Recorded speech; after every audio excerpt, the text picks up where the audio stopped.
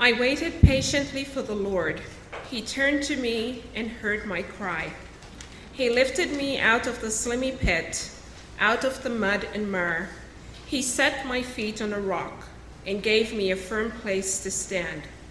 He put a new song in my mouth, a hymn of praise to our God. Many will see and fear the Lord and put their trust in him. Blessed are those who make the Lord their trust, who do not look to the proud, to those who turn aside to false gods. Many, Lord my God, are the wonders you have done, the things you planned for us. None can compare with you. Were I to speak and to tell your deeds, they would be many to declare. The Old Testament reading is from Jeremiah 31, verse 3. In your Pew Bibles, page 728.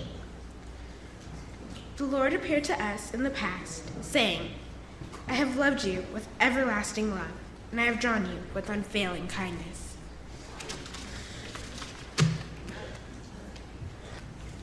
A new command I give you, love one another as I have loved you, so you must love one another. By this everyone will know that you are my disciples, if you love one another. Good morning. I want to say just briefly that I'm glad to be back here with you. It was a little over a year ago I had the opportunity to be here for a Pathfinder Sabbath, and I enjoyed it very much, and I'm glad to be back. I always feel that it is not just an honor but a responsibility when it comes to delivering the Word of God. So I just cannot speak to you before addressing the Lord. So would you just join me in a moment? Father in heaven, we are here on your Sabbath day. We are here because you have loved us with that amazing love you promised in the prophet Jeremiah's writings. We are here because you have drawn us here to worship you in spirit and truth. And Lord, this morning as I am here at this pulpit, you have seen fit to allow me to open your word and deliver a message from you. Lord, I want nothing of me to be heard or seen this morning, but may I merely be your voice speaking to your people the message of your word. May Jesus Christ be uplifted in every word and in every thought. Cleanse us from all unrighteousness and fill us with your Spirit. We thank you in the mighty name of our Savior, Jesus the Christ. Amen.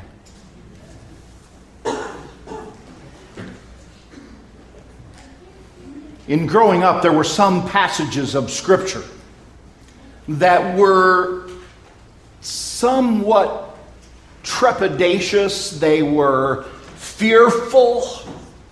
They were the kinds of passages that made my young mind wonder, how could I possibly be saved?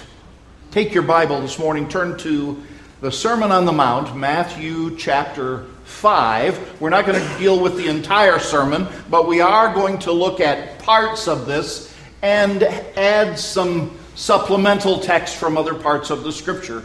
But we have an underlying theme this morning that you will be able to see in just a moment. But now you should have Matthew chapter 5. Turn to verse 17. We're going to look at a paragraph here. Do not think, this is Jesus speaking, do not think that I have come to abolish the law and the prophets. I have not come to abolish them, but to fulfill them. Now, first of all, When Jesus is speaking here, and he speaks about the law and the prophets, the law was a division of the Scripture. It was the Torah, what we think of as the Pentateuch. And whenever you hear the word law, many of us, especially those of us who are raised in the Seventh-day Adventist Church, when we hear law, we are thinking about what? Someone just speak it out. 10 Commandments. That's right. However, to the Jewish mind, and therefore to the mind of Jesus, this is not the totality of Torah. This is not all that is law. Because, as you heard in the children's story this morning, love the Lord your God with all your heart and your neighbor as yourself. This is also Torah. And so are the 10 Commandments. And so also are the books of Moses, the Pentateuch. But it is also the totality of Scripture that the people of God had at that time. And believe it or not, if you take your Bible, it is also Torah. Although Jews may not agree with you in that, Torah most specifically means instruction. What has the Almighty taught us? And so if the Lord has said it, it is Torah.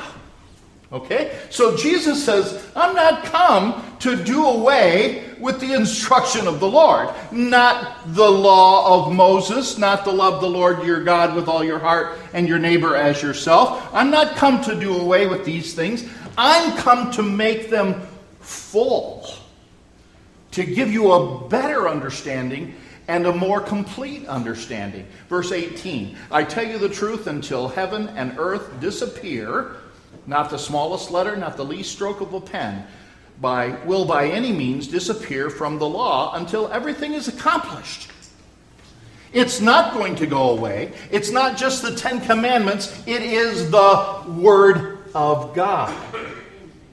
And even if this earth should pass away, at some point in the distant future, you know what? The Word of God will endure. The instruction of the Lord, because the instruction of the Lord is from His character. It is the essence of God. Now, folks, if I were to ask you a question about what is the primary attribute or characteristic of God, if I said God is love. And therefore, the character of God, the instruction that comes from His character, is always going to be loving. Always. So when God says that the law is not going to pass away, nothing is going to change. God has been, is now, and ever shall be a God of love. A God who speaks to His people, and a God who wants His children to grow in His likeness. Now, as we go on in that passage, it says, verse 19, here's where it gets to be a little fearful. Anyone who breaks one of the least of these commandments and teaches others to do the same will be called least in the kingdom of heaven. Doesn't mean they're in the kingdom of heaven. As the kingdom of heaven speaks of them, they are the least. These are the people who deny what? If they're denying the commandments, they're denying the law, they are denying the Torah, the instruction, the character of God. Do you see how when we understand what a passage means, the understanding just blossoms and grows? If we disregard the instruction of God, we're saying no to the character of God. And if there's anything that can disqualify us from the presence of God, it's saying, we don't like the way you do things around here. When we begin to say to God, my will is more important than yours, my understanding is what is really important here, Lord, we have a spirit of anti-Christ, anti-God, and it cannot continue. Now go down to verse 20. Jesus says, "For I tell you that unless your righteousness surpasses that of the Pharisees and the teachers of the law, you will certainly not enter the kingdom of heaven." Our character, our righteousness must be better than the Pharisees, or we'll not get into heaven. Now you have, I'm sure, if you've been around Adventist churches for very long, or any church that teaches stories from the New Testament, you know about the Pharisees. The Pharisees were the strictest order of leaders in the Jewish community. In fact, it was like a denomination of Judaism. That's the way I like to think of groups like the Pharisees and the Sadducees. They're all Jewish believers, but some are practicing a very strict and a very orderly and a very precise behavior, and the Sadducees were not quite so. They didn't accept all of Scripture as being inspired by God. Moses, yes, they'll take those 5 books of Moses, but David, Jeremiah, Isaiah, no, we don't bother with them. So the Pharisees and the Sadducees were like denominations within Judaism. But here's the point. The Sadducees wanted so very hard to be perfect in their obedience to the law, they created laws on how to keep the law. They had a list of 39 different activities that, should you do them on the Sabbath day, you were breaking the Sabbath. The Lord found it very concise to say that in it, thou shalt not do any work. But the Pharisees said, what is work? So if you tie a knot, that's work. You're breaking the Sabbath. If you untie a knot, that's work. You're breaking the Sabbath. If you take 2 sticks and pile them on top of each other, you're breaking the Sabbath. If you walk more than 1/5 of a mile by our standard, you're breaking the Sabbath. They tried very, very hard to keep the law so that they would be righteous. Most of us today think, boy, that must have been miserable. You'd have to think of, there are some Jews today who will not turn on the lights in their home on the Sabbath day. They will not turn up the furnace if it gets cold. Now, they can have a Goya, a Gentile, come and do that work for them, even though I believe the 4th commandment says, not even the stranger in your house. But nevertheless, they would say, we cannot do any of these things because it would be violating the law, and therefore we will not do them because we will be righteous. And yet, what did we just read? Verse 20. That Jesus said about our righteousness. We must be how much more righteous? We must have a righteousness that exceeds that of the strictest sect in all of Judaism. Or what? Not going to be in heaven.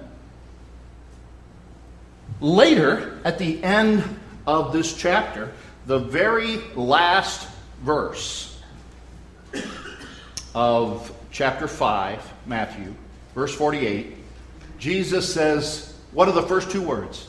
Be perfect. Be perfect, therefore, as your heavenly Father is perfect. The command of Jesus is, you must be as perfect as the Almighty. I heard a couple of amens, but you know what? That scared me. I mean, that scared me a lot because I know I'm not perfect. I have never been perfect. In fact, in my home church, I was known for the little boy who couldn't keep his mouth shut, who used to crawl under the pews during service, used to play with the bottoms of people's shoes from the pew in front of me during the prayer. With a start like that, it's pretty obvious to this mind that I'm never going to be perfect. Throughout school, I was continually being disciplined for mostly talking. I wrote more times than I can even count. I must not talk. I got in trouble for doing crazy things when I went to academy. They used to, at my school, if you got into trouble, you would dig a hole 6 feet wide, 6 feet long, and 6 feet deep. And then when you were finished, you would fill that hole. But when I got in trouble by the boys' dean, who wanted us to do something a little bit more valuable than that. By the way, what did I get in trouble for? I was out on the wrong walk time on Sabbath afternoon. Boys got a certain time, girls got a certain time. I wasn't even with a girl. I was just out on the wrong time. We had to dig, instead of a 6 by 6 by 6, we dug a 6 by 12 by 2. Now, why? Why this longer, shallower place? We then had to take a wheelbarrow, go down to what used to be the dairy farm, find some of that rich cow manure, bring it back, spread it out in that ditch, and then come back and fill it in with dirt because the dean was going to have a garden. I will tell you, I was diligent in bringing back the manure because he had a very lush garden in my plot. But I am not perfect. To this day, I am not perfect. I'm not even as perfect as those Pharisees. So what am I going to do? How am I ever going to enter into a relationship with God and live with Him forever?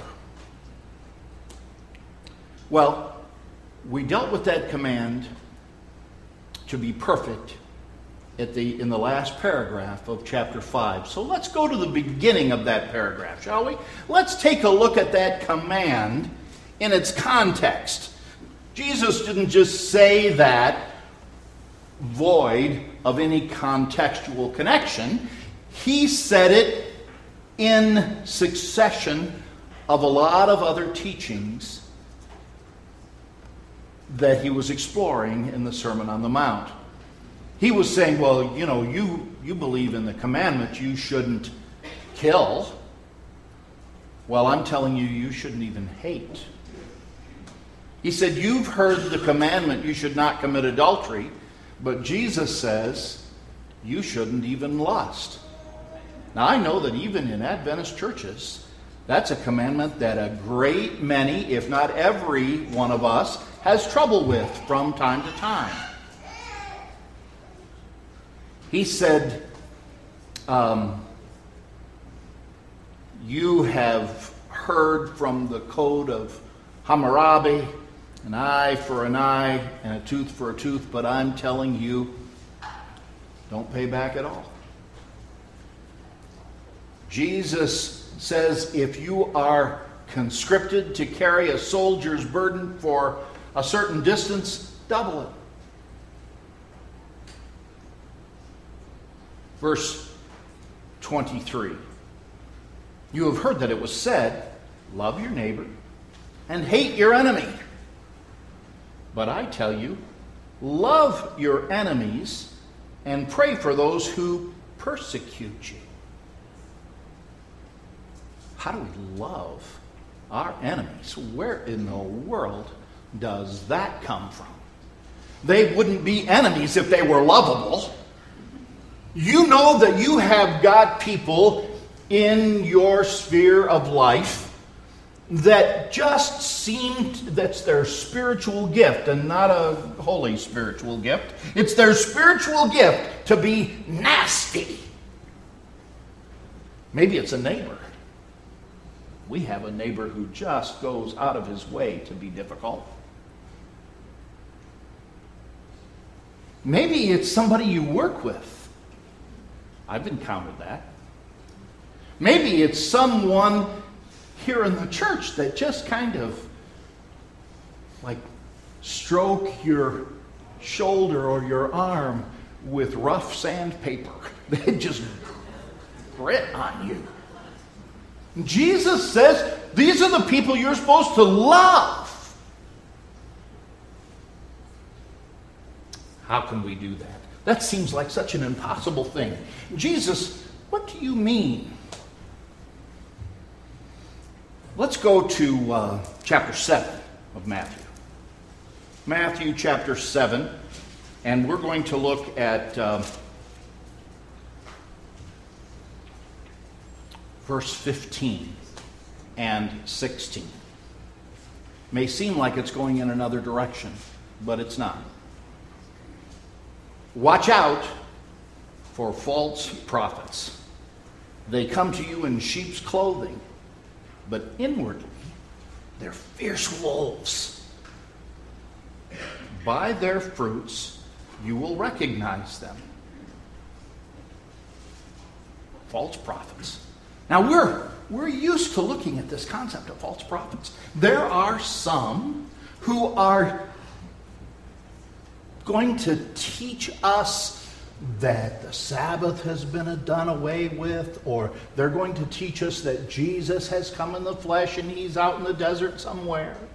We're familiar with this concept of false prophets. But Jesus says that some of these false prophets will be in our midst. Could it be that someone who teaches or preaches in a Seventh-day Adventist church could be a false prophet? Patient with me. Don't shut me off yet. I'm not saying this about anyone in particular, because when I'm talking, I guess I'm talking to me. Could I be a false prophet? What is the role of a prophet? It's not so much to predict the future. That happens occasionally to establish the veracity or the truthfulness of what that prophet is saying on God's behalf.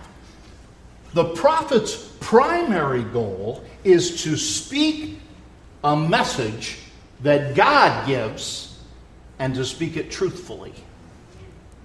If you are speaking the message of God, but putting your own spin on it,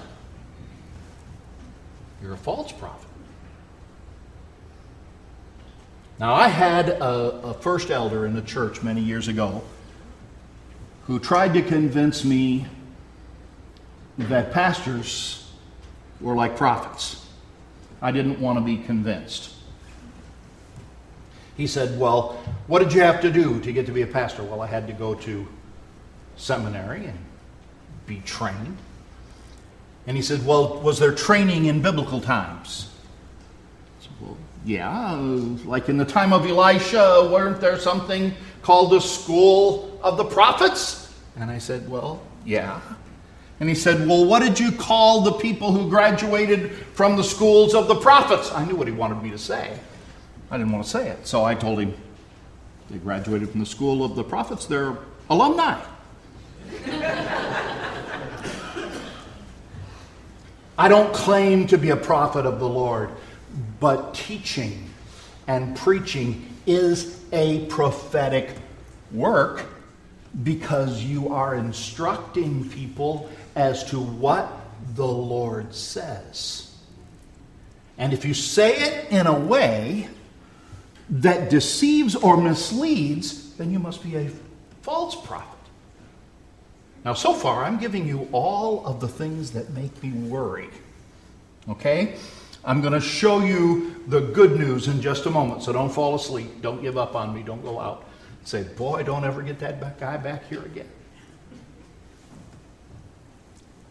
What did Jesus say about the righteousness we must have with regard to the Pharisees? We have to be more righteous than the Pharisees.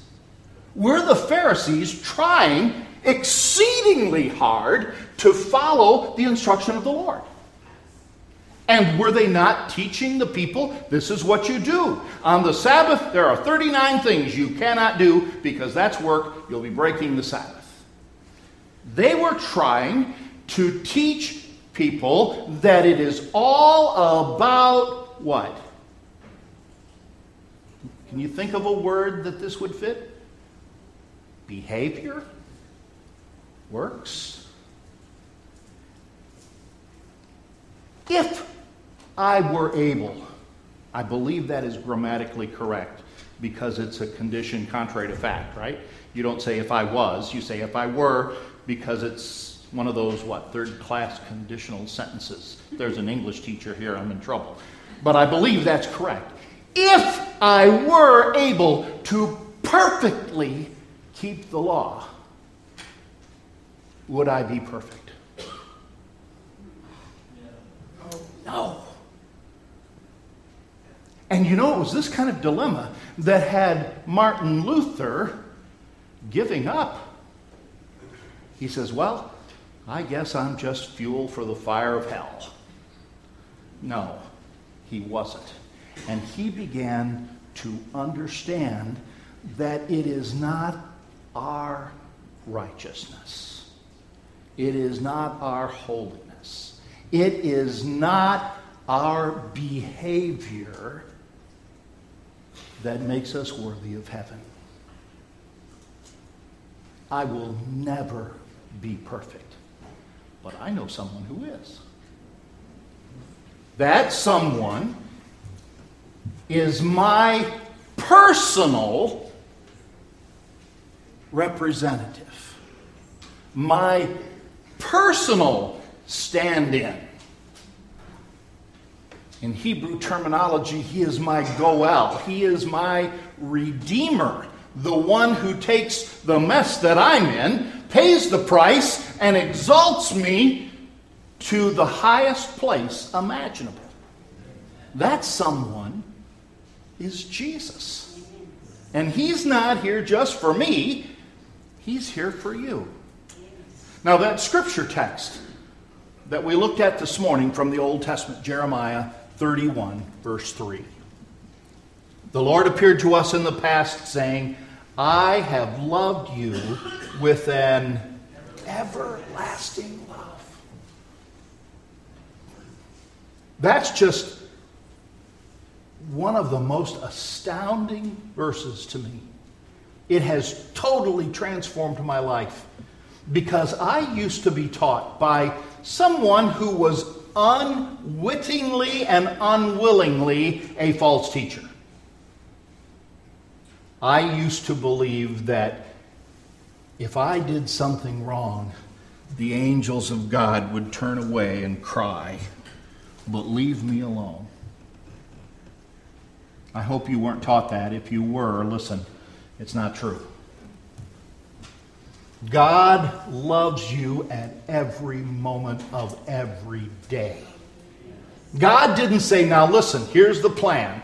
I'm going to give you some probationary time. During this time, I want you to clean up your act.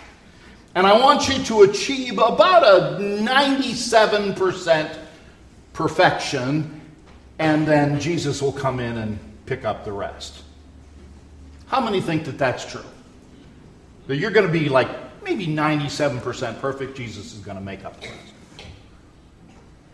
It's going to be the only perfection that I have is my desire to be with Jesus. And Jesus does everything else. I can never achieve righteousness. It is always 100% Jesus. Now, God's motivation in this is that he loves us. For about 14 months, until just recently, I was working as a chaplain at Glendale Adventist Medical Center, and one of the departments that I had was maternity. Man, if there's a cooler place in the world to work than in maternity, I haven't found it yet. That's an amazing experience because you find these young, usually young, couples. Many of the times they have their very first baby. And I've seen guys that look like they could just chew me up and spit me out. Hulking big guys, some of them with, so much tattoos on them, you wonder, is there any part of their flesh that isn't covered? Tough looking guys. And they're just all melted butter as they're holding this little girl or little boy in their arms. Because when you become a parent, you get the idea of what love is. Whew. Man. It's happened to me twice, and praise God for both times. Because I will never get over that. That love that you instantly feel. Now, I know you ladies had 9 months of feeling them inside and rubbing your belly. All of this stuff, I know it's different for you. I'll never understand it completely. But for guys, when that little one is there in your arms, you're hooked. And you're not going to slip off the hook. They've got you by the heart. Always. And God gave birth, created, kissed life into the human family. And God loves us stronger than any parent can love. And God's love is everlasting. He doesn't say, boy, will you ever get potty trained, you naughty kid? I've changed more diapers than I'm ever going to put up with. You're done. If you're not on the potty and doing it perfectly from this moment on, I'm done with you. Good luck, you almost 2-year-old. God doesn't do that. Why do we think that God is going to do that to us if we have troubles? We get into troubles later in life that are a whole lot worse than messy diapers. But God loves us with such an amazing love that he seeks after us.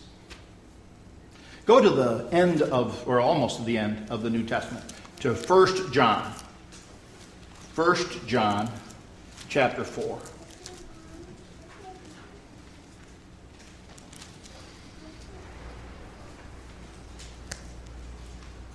Now, once God has sought after us and found us, he shows us what his character is like. Verse 7, dear friends, let us love one another, for love comes from God. Everyone who loves has been born of God and knows God, and whoever does not love does not know God, because God is love. If we behold God, we will love him in return. Behold what manner of love the Father has given unto us, that we should be called the children of God. I know some translations say the sons of God. God has daughters too. It's ta tekna tu theou, the children of God. Not huios, not sons. It's children. God loves us, and if we behold that, if we see how much God loves us, we will love him in return.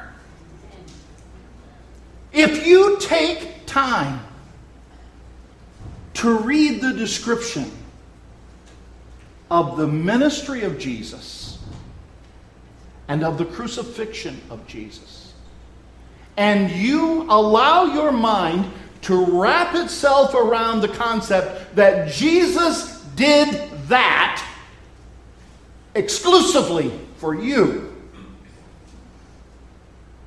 It'll reach your heart. It's so much easier to think that Jesus did it for everybody. But see, Jesus loves every one of us uniquely. If you have multiple children in your home, you don't say, well, I love all the kids. You love each one in a unique way. You love them all. But each one is special and unique. Jesus came to this world to live and to suffer and to be betrayed and to be crucified because he loves you. I don't care how tough you are. If you think about someone suffering and dying for you, it ought to be able to penetrate through that hard shell. And as we behold God, we love him in return. Now I want you to look at a promise that God made with his people back in Jeremiah. Same chapter we looked at earlier, Jeremiah chapter 31, only we're not going to be looking at the beginning of the chapter this time. We're going to be looking toward the end. Jeremiah chapter 31, and we're going to pick it up at verse 31. Jeremiah 31. Here we go. The time is coming, declares the Lord, when I'll make a new covenant with the house of Israel and with the house of Jacob. We are spiritual Israel, you know that.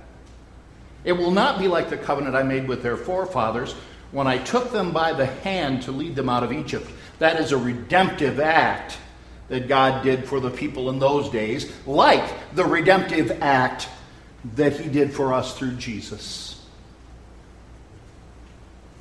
Because they, the people who had been redeemed, when you read that, don't think about ancient Israel. Think about you. You are the person that Christ redeemed because they broke my covenant, though I was a husband to them.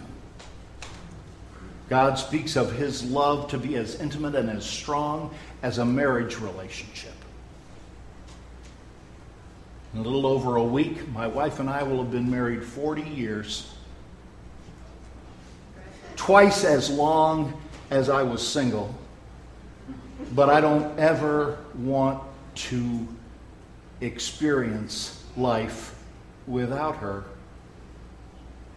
She is so dear to me, it's like myself. That's the way God feels about you. You are as dear to him as himself, only more so. Verse 33. This is the covenant that I will make with the house of Israel after that time, declares the Lord. I will put my law, Torah, instruction, character. I will put my character in their minds and write it on their hearts, and I will be their God, and they will be my people. God promises us that if we will trust him and we will seek him, he will put his Torah, his instruction, his character, his law into our minds. Now, for many of us, that's the easy part. Getting it in the mind. I know these things. I know what is right. I know what is wrong. I know what is the thing that I should do. But he also says he's going to write it where? It's going to change your motives. Oh, change my motives. How does he do that? Because if we behold his love, and he says to us, love your enemies. I can't do that. I have had people who have treated me extremely poorly and have treated my wife extremely poorly. And you know what? We didn't feel like forgiving. We didn't feel like loving them.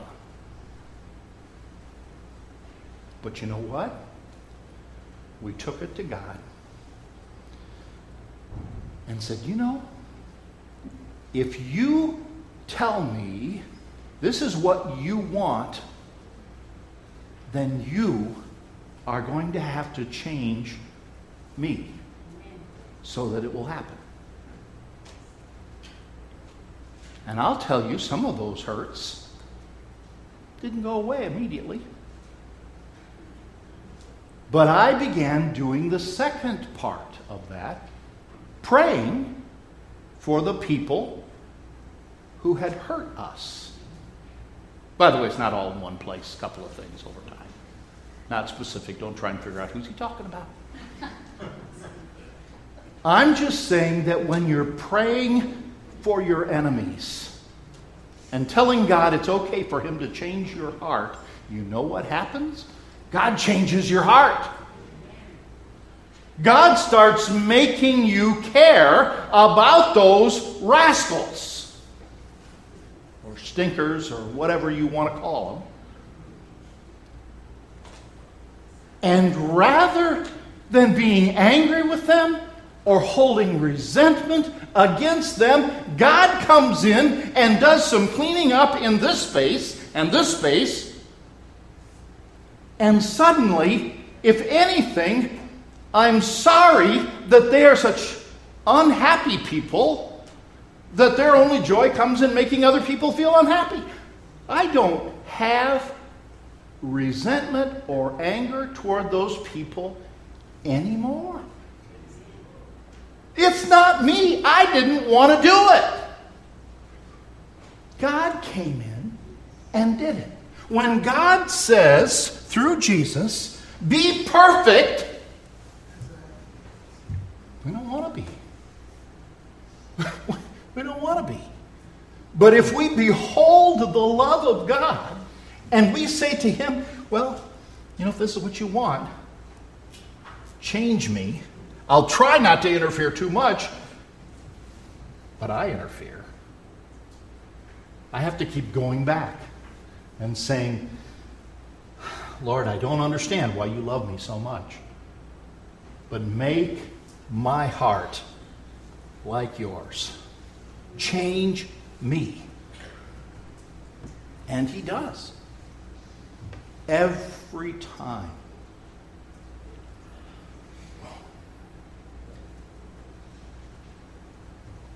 When it comes to obeying the law, let's go to Matthew chapter 22. By the way, we're almost done. If you're a clock watcher, I see the clock there. I know. Looks like I have 4 or 5 minutes. I'll try to finish up. Matthew chapter 22. When Jesus was asked about the greatest commandment in the law, verse 37, Jesus replied, love the Lord your God with all your heart and with all your soul and with all your mind. This is the first and greatest commandment. And the second one is like it. Love your neighbor as yourself. All the law and the prophets hang on these 2 commandments. They are the principles upon which every other law, every other bit of instruction hangs. Love. Because the character of God is love, and if we are to be his children, we must let that love into our hearts. I didn't plan to share this with you, but God put it on my heart, so I'm going to do this. You may know, some of you who read the writings of Ellen White, that she once wrote, when the character of our Savior is perfectly reproduced in the hearts of his children, Jesus will come. Paraphrase.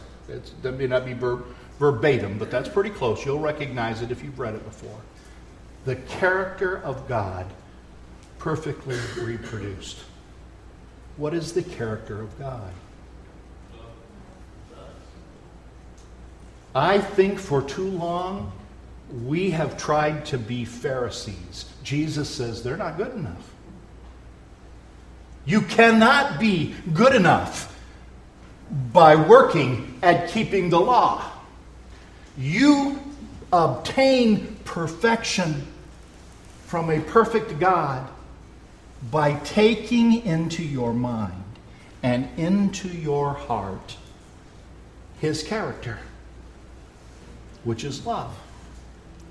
And you must love others in return. Romans chapter 13.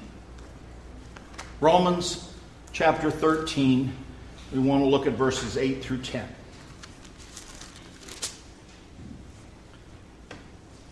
Let no debt remain outstanding except the continuing debt to love one another.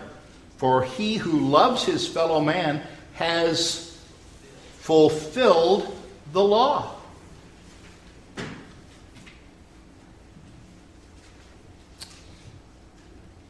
The commandments: do not commit adultery, do not murder, do not steal, do not covet, and whatsoever other commandments there may be, that means everything else, are summed up in this one rule: love your neighbor as yourself.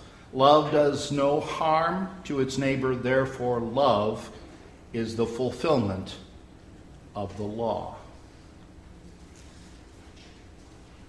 Let's just use some of the illustrations here. Do not commit adultery. If you love your spouse with the deepest and most enduring love that you are capable of possessing, adultery is going to be so far from your mind that it's more fanciful than a fairy tale. If you love another person with all the love that God places in your heart, you're not going to kill them. You see what he's saying? It's not saying that those other things are inconsequential. They are there to make us aware that something is wrong. If you have Christ in your life, you know what? Love and joy and peace and gentleness and meekness and kindness, all of those things flow out of your life because God's in you. If God's not in you, what comes out? Malice, envy, strife, all of this other stuff. Because when you're allowing Christ in your heart and mind, He's working in you. You are perfect. When you kick Him out, well, the other side takes over. There is no in between. So when we realize, when we look at the law, boy, I'm not doing that right. We don't say, pull up those bootstraps. We say, Jesus, I've been selfish again. I've taken you out of my life. It's all about love.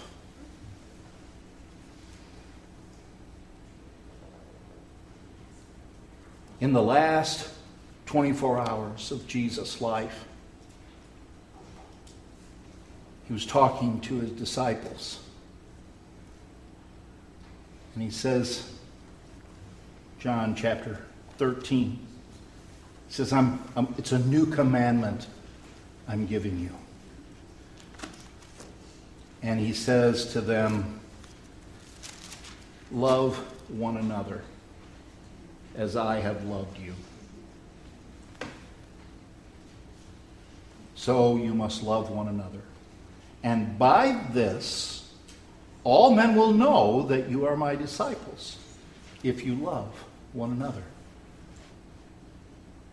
Jesus doesn't say, people will know you're my disciples if you talk about my second coming. Is that important? Absolutely. Can't wait. Jesus didn't say, people will know you're my disciples if you carry your Bible and go to church on the seventh day of the week. Important. It's great. I love it. I go. But that's not what makes me a disciple of Jesus. What makes me a disciple of Jesus is asking for and always receiving the character of God, which is love. And this explains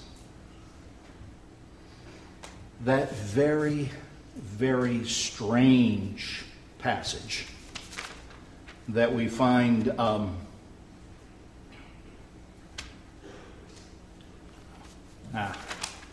strayed from my notes. I can't find the passage here. That we find where Jesus is talking to people when he comes to receive his children. And there are some who cry out to him, "Lord! Lord!" Jesus says, "I'm sorry, I don't know you." And they said, "Well, Lord, we cast out demons in your name, and we did miracles."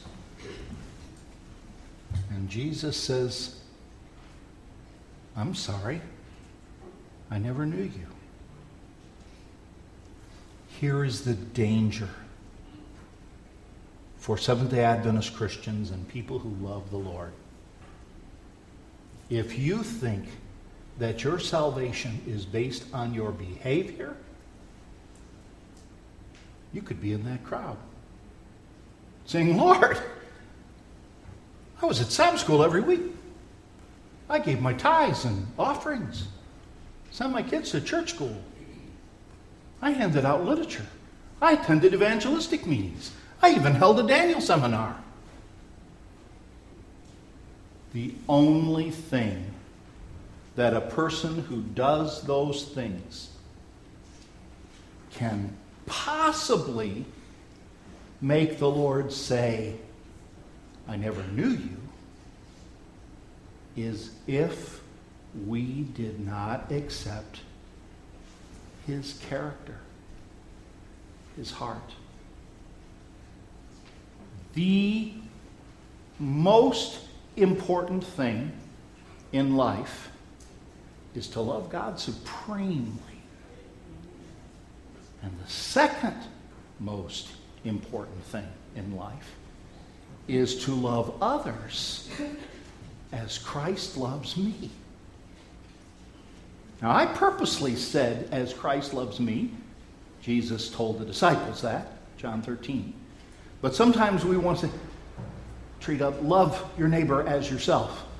Some of us obviously don't love ourselves very much by the way we treat our neighbors. So if we always say, "love others as Christ loves me," I'm going to have it right. Because I have messed up again and again and again. And what makes me keep coming back to Jesus is the simple fact that every time I come back, Jesus places his arms around me, forgives me, and says, "I still love you, boy. I still love you."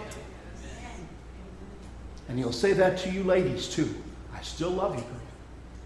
I still love you. Thanks for coming back." It's about love.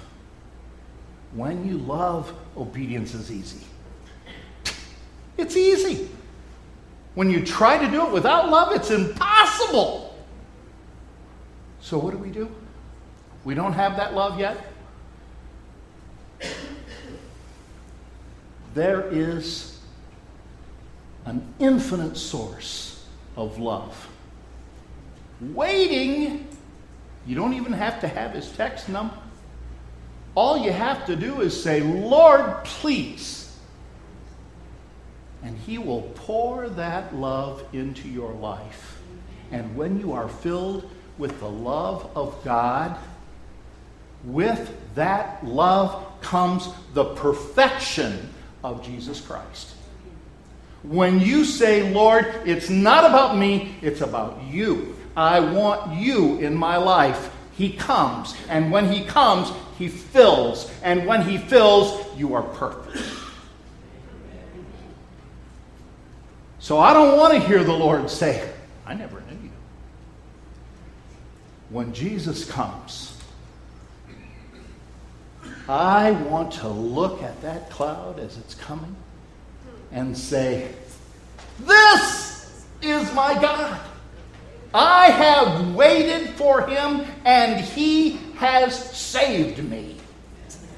This is my Lord. I will rejoice and be glad in his salvation. So my prayer for you this day is that you will cease from seeking to be perfect, and that you will ask God to come into your life, fill you with his character and his perfection, and you will be perfect. What do you think about that? Is that a good idea? Did we not get these points out of the scriptures? This has relieved such a burden from my heart. I don't have to do all of these things. Christ will do them if I just invite him in with no limits. Come in to my heart. Into my heart, into my heart, come into my heart, Lord Jesus, come in today, come in to stay, come into my heart, Lord Jesus. Father in heaven, thank you for being the way, the truth, the life, the love, the perfection, the everything that I need, God. Forgive me for thinking that I could do this on my own. Never. Nor do I want to do it on my own. I want you in my life. I want you making me happy. I want you filling my heart to overflowing with joy and happiness. Lord, give that love and that joy and that peace to everyone in the sound of my voice. Fill us with your love and make us perfect. We pray in the name of our perfect Savior, Jesus the Christ. Amen. And now may the God of hope fill you with all joy and peace as you trust in him, so that you may overflow with hope by the power of the Holy Spirit. Amen.